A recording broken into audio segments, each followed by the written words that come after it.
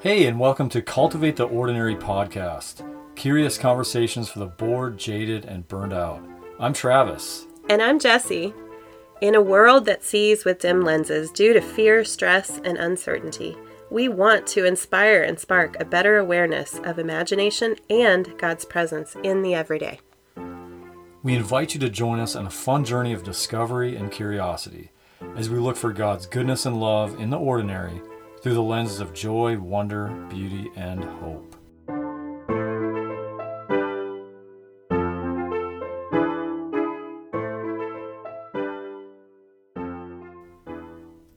Hey, well, thanks for joining us again today. And, today we're going to talk about wonder and curiosity and creativity and kind of all those things around your just imagination and thinking and being inspired. So, yeah, but before that, Jess, how are you doing today? I'm wondering how you're doing. You're funny. I should wonder about myself. No, really good. We just came on the heels of celebrating our oldest son's 18th birthday.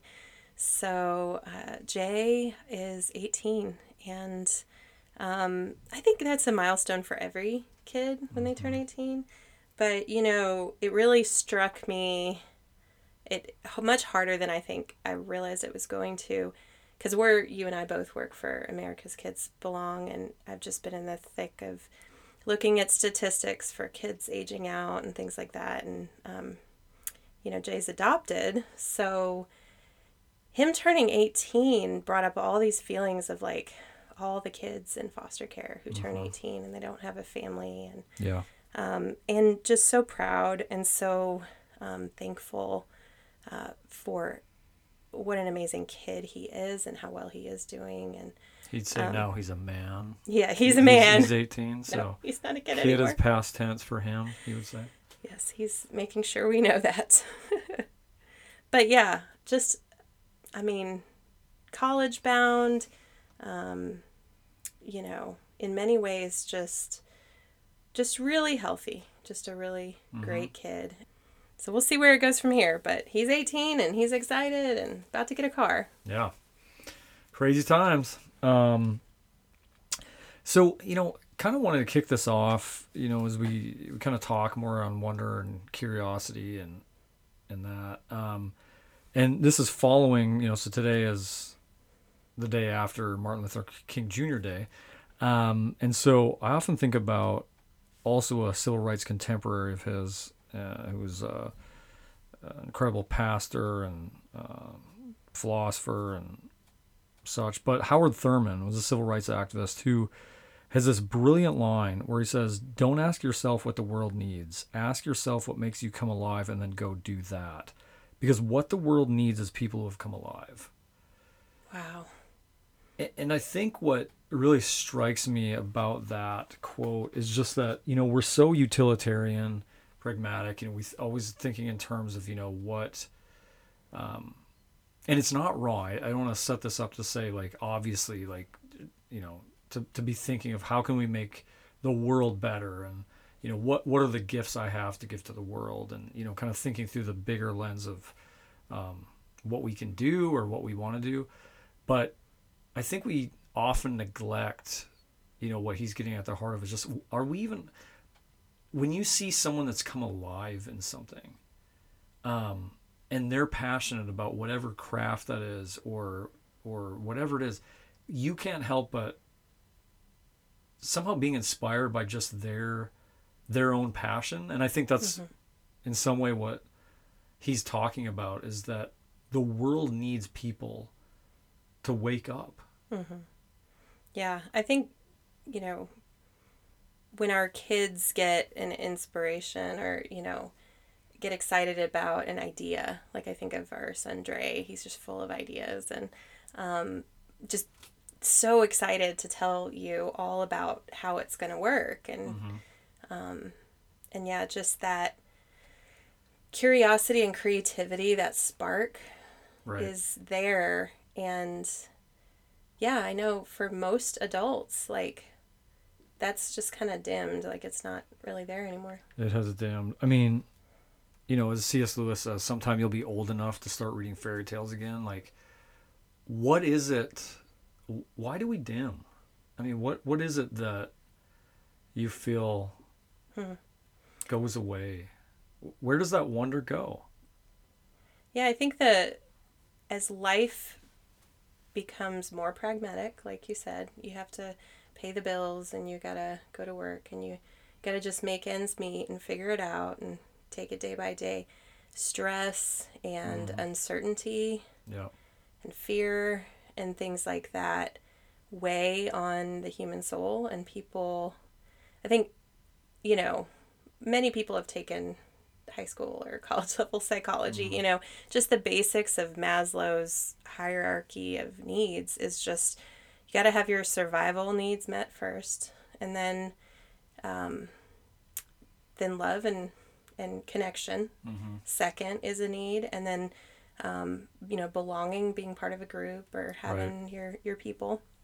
And really at the top is when all those other needs are met, you are able to have purpose and be creative and kind of have that safety and space to just wonder. But often people don't have all those other needs met, and so there's just not, they don't allow space to it feels wonder. like after a certain time, even our schooling, just space and classes that really are around, it just doesn't feel like there's a space for what seems to be something that's not useful when it's like life-giving and inherently useful in so many ways. But what are you thinking?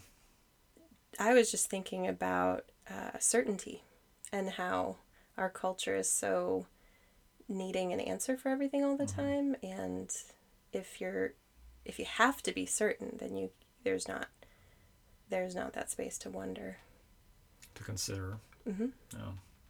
Well, that's why I think the hallmark of little children and kids is just asking questions. Always questions. We have a 4-year-old, so we're just in the thick of like, why this, why that, although teenagers are doing that all the time too. So maybe you don't escape that really. Maybe it's less. It's Those teenagers, they think they know stuff. They're pretty certain of themselves. Or they just don't question, then defy, and then we're the ones questioning. Like, why did you do that? Yep. After I said that. Yes, that's more. So now we're the ones questioning. Okay. But yeah. I'm wondering why you're acting like a fool. Yeah. Although you think of me a lot like that too. So that's true. I have a lot of wonder when it comes to your what's going behavior. on up in the head there. So yeah, that's crazy. Yeah. So well, what are some things that in your life that you've sat and you've just kind of allowed wonder, and then it took you on a road that sort of changed your life? Well, maybe I've lived in like, I don't know if it's a dozen, God, maybe not, 10 to 12 states. I'm just going to throw that out there without looking at the license plate history that I have in a license plate collection. But, so I'm kind of wondering like what set me off on that journey of wonder, maybe to explore the U.S. more. And I always felt like I've been nomad since our family left North Dakota. But that's also kind of what happens though when your family leaves when you're about to, be a freshman and go off to college, and then the family picks up and moves from North Dakota to South Carolina, and you're going to college in Iowa, not knowing South Carolina was the plan, and then kind of can mess you up for a long time. So that's kind of what happened. But a home base. As I think back, I reflect back on so many times of being a kid, of just like we farmed and just the land, but I remember like we'd have these huge circles of trees. I've lost the technical term for that. I don't remember. But and I just remember going in there and like creating it just felt like its own world. And I know me and my cousin Ross, we go in there and just kind of build stuff, and it just felt so, I don't know, like Narnia like in there. And I remember like how kind of just getting lost in the space. I mean, it's easy to, I don't know, that when I think back to what those feelings were like, that's kind of where my mind goes. I remember having a scrap heap of stuff to like build or that metal stuff for machinery and stuff. And I remember like wanting to innovate, like create like a mountain bike, at like 12 with like, the tools dad had and stuff. And I was like taking parts off of stuff and kind of building and that never went well. But, but just the exercise of doing it, I just remember, coming to this heap of possibility, this scrap heap. And that seems like a lot of what wonder is about, is approaching something that hasn't been realized yet, finished, completed. Or, I mean, it's not even, or it's mismatched stuff that you don't think would go together, but you're an artist, so what's it like to kind of approach a canvas that's, blank or...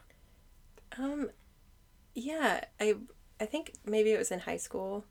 I took a lot of independent study art classes where, if you're not familiar with that, I get to make up my own class. So I had this cool teacher that, he really didn't put boundaries on anything that I wanted to make. And I learned about mixed media. Okay. And what it's like to not just do a painting or a sculpture or, a piece of fiber art or whatever, but to start grabbing found objects or just like things that you see in your environment and like being curious about how this texture or this type of paint or this sand mixed in with the paint, like what all that was going to do. And then I just kind of went wild, and for maybe a year did these boards with lots of texture and lots of found materials and just pasted them in and just created art really by wondering. I wonder what this is going to look like or what it's going to do or how it's going to dry, stuff like that. So it kind of makes me think too how it feels like wonder... There's times where wonder is this process where I feel like you can approach something curiously. Maybe it's something you're about to create or build or think about a problem a certain way. And then it's the act of wonder and having an imagination about possibility that leads you on a journey of discovery and, whatever that endeavor is. But it also seems like wonder opens us up to these moments in time where God can intervene and he does something creative to where we get to be part of that, and that is like dazzlingly powerful to think about, because I have a couple examples of that I think come to mind. But one is, I was reading one time about C.S. Lewis as an author, and it was about the creative process. And I think the story goes that Lewis had this scene in his mind for many years of like the faun, Mr. Tumnus, and sort of some of the characters in the plot. But it just like this book project could never come together. It was just always there. And so one day, all of a sudden out of the blue, he talks about this bounding Aslan figure comes running into his mind and almost into the story itself. And, did God sort of, kind of creatively plant the seed of Aslan imaginatively in his mind? But this idea of this lion that really is then the centerpiece and allegorically is the figure of Jesus, kind of breathes the story to life. Like that happened outside of Lewis, it seems like, or at least the idea popped in, and but and that. Where does inspiration come from? Right, that's the mystery of right. it, for sure. Like, is there times where, we cannot attribute every, kind of creative thing that it was God that did that, but at the same time, I do think there are times where it really is a providential idea or thought. Yeah. my last example, just personally, of that was talked some about my brother, but who, suffered a traumatic brain injury. I think 15 years ago now, and to this day he's trapped in his body, between a bed and a wheelchair, but he can fully communicate, cannot speak. But I remember a moment where, this is before the accident, and we were living in St. Louis, and he knew Jesse was an artist, and so he actually was dating a girl, I think, that he thought it'd be a fun date to buy some canvases and to kind of have a date night with us hanging out and painting. And for whatever reason that night, I think we had, our daughter, and she was really young, and it was hard or whatever. We couldn't do that. We couldn't paint with them. And so that never happened. So I had these 3 blank canvases.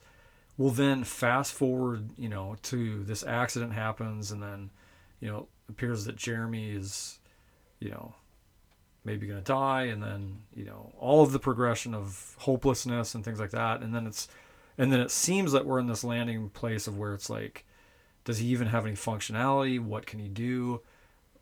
A year later, after the accident, he's able to communicate through moving his left foot. And we were like, oh man, this is meaningful movement, and all this. And then this was an example where I was at my house just looking at these blank canvases, just sad, but wondering, like, what kind of, could something happen with these? Could we do anything? But I had nothing. And it was like this idea just popped in of Jeremy can move his left foot. We can put a paintbrush on that foot and he can paint. Yeah. And that's when I got chills immediately. I do believe that was a providentially, planted seed of an idea. Yeah. And then he had an art show years later as college, and it just crazy how that happened. So yeah, he said, we have postcards now with all of his art on it, and it's just really cool to see people just enjoy what he's made. Mm-hmm. And he has purpose. Right. So what's a moment? Do you have like a moment in time? Like there was a moment for me sharing that, but like a moment for you of like something that inspired wonder in you, that made you wonder about something, and then a significant event happened. Well, how we met. How we met. Yeah. Okay, so the story goes... Sounds like a story. I was living outside of St. Louis, Missouri, and he was living inside of St. Louis. And we were almost an hour apart. Really didn't have any way that we would have come across each other's paths, just, organically. I was working at a church with middle school youth and kind of looking for some activities, like some games to play at youth group. And this was back in the time of like pop-ups where, I was doing my research, but every few seconds this bubble popped up about make a free profile for this online Christian dating website. And it was so cheesy. It was called loveandseek.com. Love and Seek. And so I was initially just like annoyed, like not in a place where I would ever consider or think about online dating. It wasn't something I set out to want to go do at the time. I was 22. You were 27. And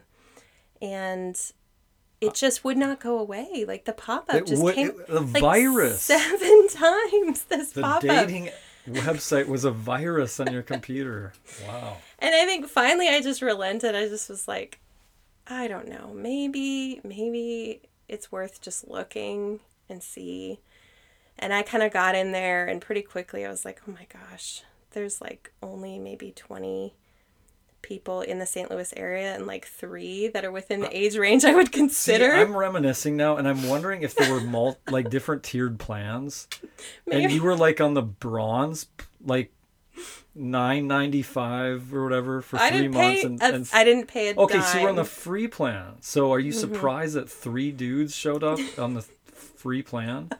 Because I remember the pool of possibilities was bigger for Maybe me. there was So maybe more just a lot more women women and then online dating. okay. This is Anyway, the point is that my initial was like, what in the world? And I clicked on one picture, and it was Travis's, and the very first profile I looked at. I mean, this guy, he's riding on a llama. Are we talking about me? Yes. Okay. You. I didn't know if there was another guy on a llama because you said this guy and then so of the three you had two guys on llamas. Okay, no. I'm still confused. You should be curious, not confused. Ah. So okay, I'm curious now. yes, Travis, you posted pictures of riding on a llama, and you had a picture of your car at the time. It was called the Grocery Getter. It was painted up all crazy.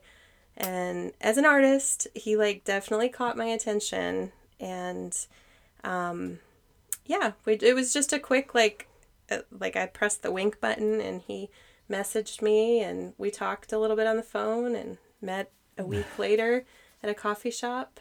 Can I just respond real quick? Sure. Because I have to say, so your experience was sort of this thing of like how you said it, but mine was I wanted to just cut the crap and like if you see a dude on a llama, you see this crazy car, whatever else I said in this profile, like I just wanted to like that's got to weed out. Yeah. A Yeah. lot of your profile description was people wild. It was like don't want to have fun it kind in of was life. like a joke. Okay. But yeah, So I was who can like get down with this joke? This could work. but yeah, he definitely stood out and stood out of the three guys that were on there. And then we looked, what was it, a year later, and this website doesn't even exist anymore. So Wow. divine intervention. Yeah, it's crazy. And we're married. But yeah. it worked for us, didn't it? Wow. Mm-hmm. The Forever what if grateful. worked. You can find the CEOs of that somewhere and track Yeah. them down. So I can think of another time when we were living in St. Louis and just knowing that God, we kind of together knew that God was moving us to the South somewhere to be closer to, your family and help out with Jeremy, your brother who's disabled. And we were really just trying to step out in faith and like get the house packed up. And I ended my home daycare business, and you were applying at several places in Charlotte, North Carolina, in like mental health agencies, because Right. that's what you had done before. And just this 4-month process of like trying to find a job put you into a lot of anxiety and stuff. Do you want to say more about that? Yeah, just I had really. So how old was I at the time? 27 or? No, 32. Okay, Maybe? that was close.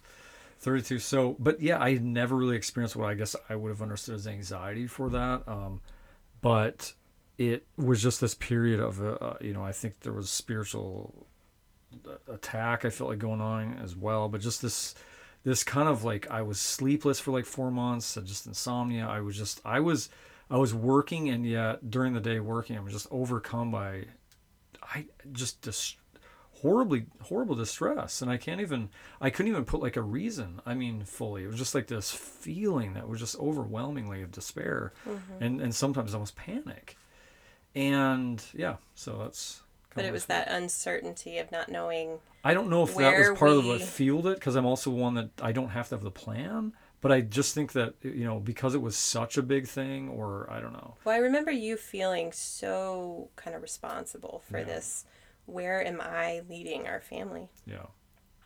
Yeah. And one night we were sitting on the couch, and, like many other nights in that season, you were just kind of wrecked with emotions and tears in your eyes. And This is following the dream. oh, you want to tell about the dream? Yeah. The dream. That's crucial on this, and then you can finish this story. But basically, I had this dream, and I don't often, or hardly ever, would I say that I've had a dream and then there's something meaningful I think in it. But basically, yeah, I have this dream that kids are fleeing from these scary men, and they were running down stairs. And as soon as the kids would get to sort of the end of the stair, they'd step off and keep running. Well, the bad guys following them, as soon as they got near the end of it, the staircase would like rise up really high, and then these guys would kind of fall down and be hurt or unable to actually, attack the kids, which is really weird. But then at the end of it, also, so that was the imagery, but at the very end of it, I just remember this line that just kind of came out like the close of a movie that just said, "Have faith like a child." Yeah. And so that preceded Right. what you're about to talk about. Right. So he's already got this phrase, "have faith like a child," in his mind, and he's sitting on the couch, and he's struggling with anxiety about what our next steps would look like. And Joelle looks at him and can tell he's upset, and she said, "Daddy, what's wrong?" And he said, "I don't know what God wants me to do." And just very blunt, and then in curiosity, I remember the gentleness in his voice and just the lack of certainty, but openness, right, to ask our 40-year-old daughter. He said, "What do you think God wants us to do?" And she answered, "God wants you to take all the boys and girls that don't have mommies and daddies, put them in a van, and bring them to our house." And immediately, like, Travis and I remembered that when we were dating, we had talked about being house parents at a children's home one day. And we knew, like, that's what we are supposed to be doing. Like, and it took me back to this pointer that preceded that said, in the dream, "Have faith like a child." Here's a child who has much more faith in this time than I do, and she's confidently saying what I believe God was delivering for our family to do as a message. And it launched us down here into South Carolina in 2013. Became house parents at a children's home, adopted our 2 boys. Yeah. Continued to grow our family, and then ever since, Jess and I have been really involved in the foster care and adoption space. Yeah. So look what that launched. It's like that moment launched us into literally a life trajectory of wanting to be advocates for vulnerable kids in foster care, and that is in many different capacities. I think I remember when you wrote a letter to the state about when we were trying to get through the process of adopting our boys. There was probably some curiosity and anger that led to you writing that letter to the state, and we had a contact of somebody who we were friends with that was able to actually put the letter in the state DSS director's hand. Right. You want to say what the letter was about? Well, just, I mean, at the time, I was at the Children's Home Thornwell writing grants, and I was a grant writer, and I was just seeing this disparity between how long the timeline was ideally supposed to be taking for prospective foster parents or adoptive parents to, and then there was just a lot of push from the federal government on, timeline to be shortened. And then my experience at the time just felt like, our state of South Carolina just didn't have that same efficiency or urgency in this. And so I guess I just wrote a letter with this idea that, man, I mean, if I know the 2 boys, because we know them well, who we're seeking to adopt, and I'm on certain days feeling the process to just get there through all the inspections and certifications and all that, like, are wearing us down, people aren't returning calls, blah, blah. It's like, if I'm feeling like I can barely stay in the game, how are people who don't even, they don't even know, they've not seen, met, they're just kind of signing up to be foster or adoptive parents, how are they ever going to have a chance to even get to the finish line, which the finish line is actually then being, that's actually where the real thing is happening. So that was kind of the spirit of the letter. And anyway, the Right. director of the state was super cool to really hear that well and want to meet and get feedback. And so it ended up being an incredible thing. It But was very positive. Yeah. So, like with all this, with the idea of wonder and creativity and curiosity, and like, what do you say to the person who's just bored? ooh, I think, boredom in and of itself isn't necessarily a bad place unless you stay there. I guess I kind of think if you, boredom is almost that space where you're on the verge of staying bored, doing something like, I don't know. Well, people escape out of boredom with all kinds of things, Sure. like Yeah, there social can be media, a lot of negative things, entertainment, or and stuff. addictive type things. You But can like, stop your boredom right, at the drop of a hat easily. But I know you and I tell the kids a lot, like, it's okay to be bored yeah, because in boredom yeah. you can become creative. Well, that's true. Yeah, you're right. So like, and I can speak to this myself, I can be so distracted by things of like just almost, just numbing out on life, or just trying to, the next thing to consume and listen to or whatever, or read. And it's like, I'm not even giving my space to be bored, to then be curious, or to, I guess boredom is kind of, feels like a holding space to like, something bad can happen. You can stay status quo bored, or something amazing can happen out of it. But if you're not even getting to that place because you're just so wrapped up in like boom, boom, boom, next thing, how in the world are we ever going to be curious? Right. Yeah. So that's a good So point. yeah, this idea of wonder, like, as we have times where we could easily distract ourselves or escape boredom Right. with a quick fix, like giving yourself time to sit in, the margins of life, like when you have time and think, Yeah. contemplate, like, Yeah. what does God want to speak to you? Right. What inspiration might come? Yeah. What problems are you having in your life right now that, creativity, curiosity could help you solve? Right. In that, For sure. in a place that could normally just be boredom.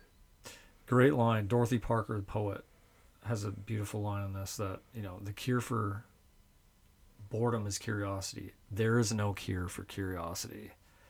I love that. So let's all succumb to the fatal illness of curiosity in our lives is the answer. But yeah, I think that's the main thing of, I think, what we want to discuss today, of just like, let's all work on leaning more into our curiosity, lean into wonder, rediscover those places that brought in childlike wonder. What was it? Their hobbies.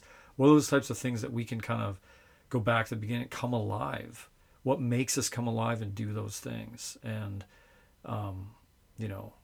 and see where God's at work in this space too, of wonder and even agitation. There's that's kind of connected, I think, to boredom too. It can be, of like, you're a bit agitated about something, but like, see where that goes and lean into wonder, and things can change, and Good stuff. You can do some cool stuff. So, closing thought from the one who You're looking good today. was. I think you have to say that now because you feel bad that your dating pool was 3 dudes, and so I the odds, I was just happening to be one of them. So rather than 25 guys and this one guy, he just really stood out. So See, I will accept that. Let me just, in fairness, I always like to say that there were only 3 guys because it really highlights God's hand in our meeting. Okay. I got you. Okay, It's more powerful. I'm hearing you. All right. All right. Well, thanks for joining us today, and we will see you next time.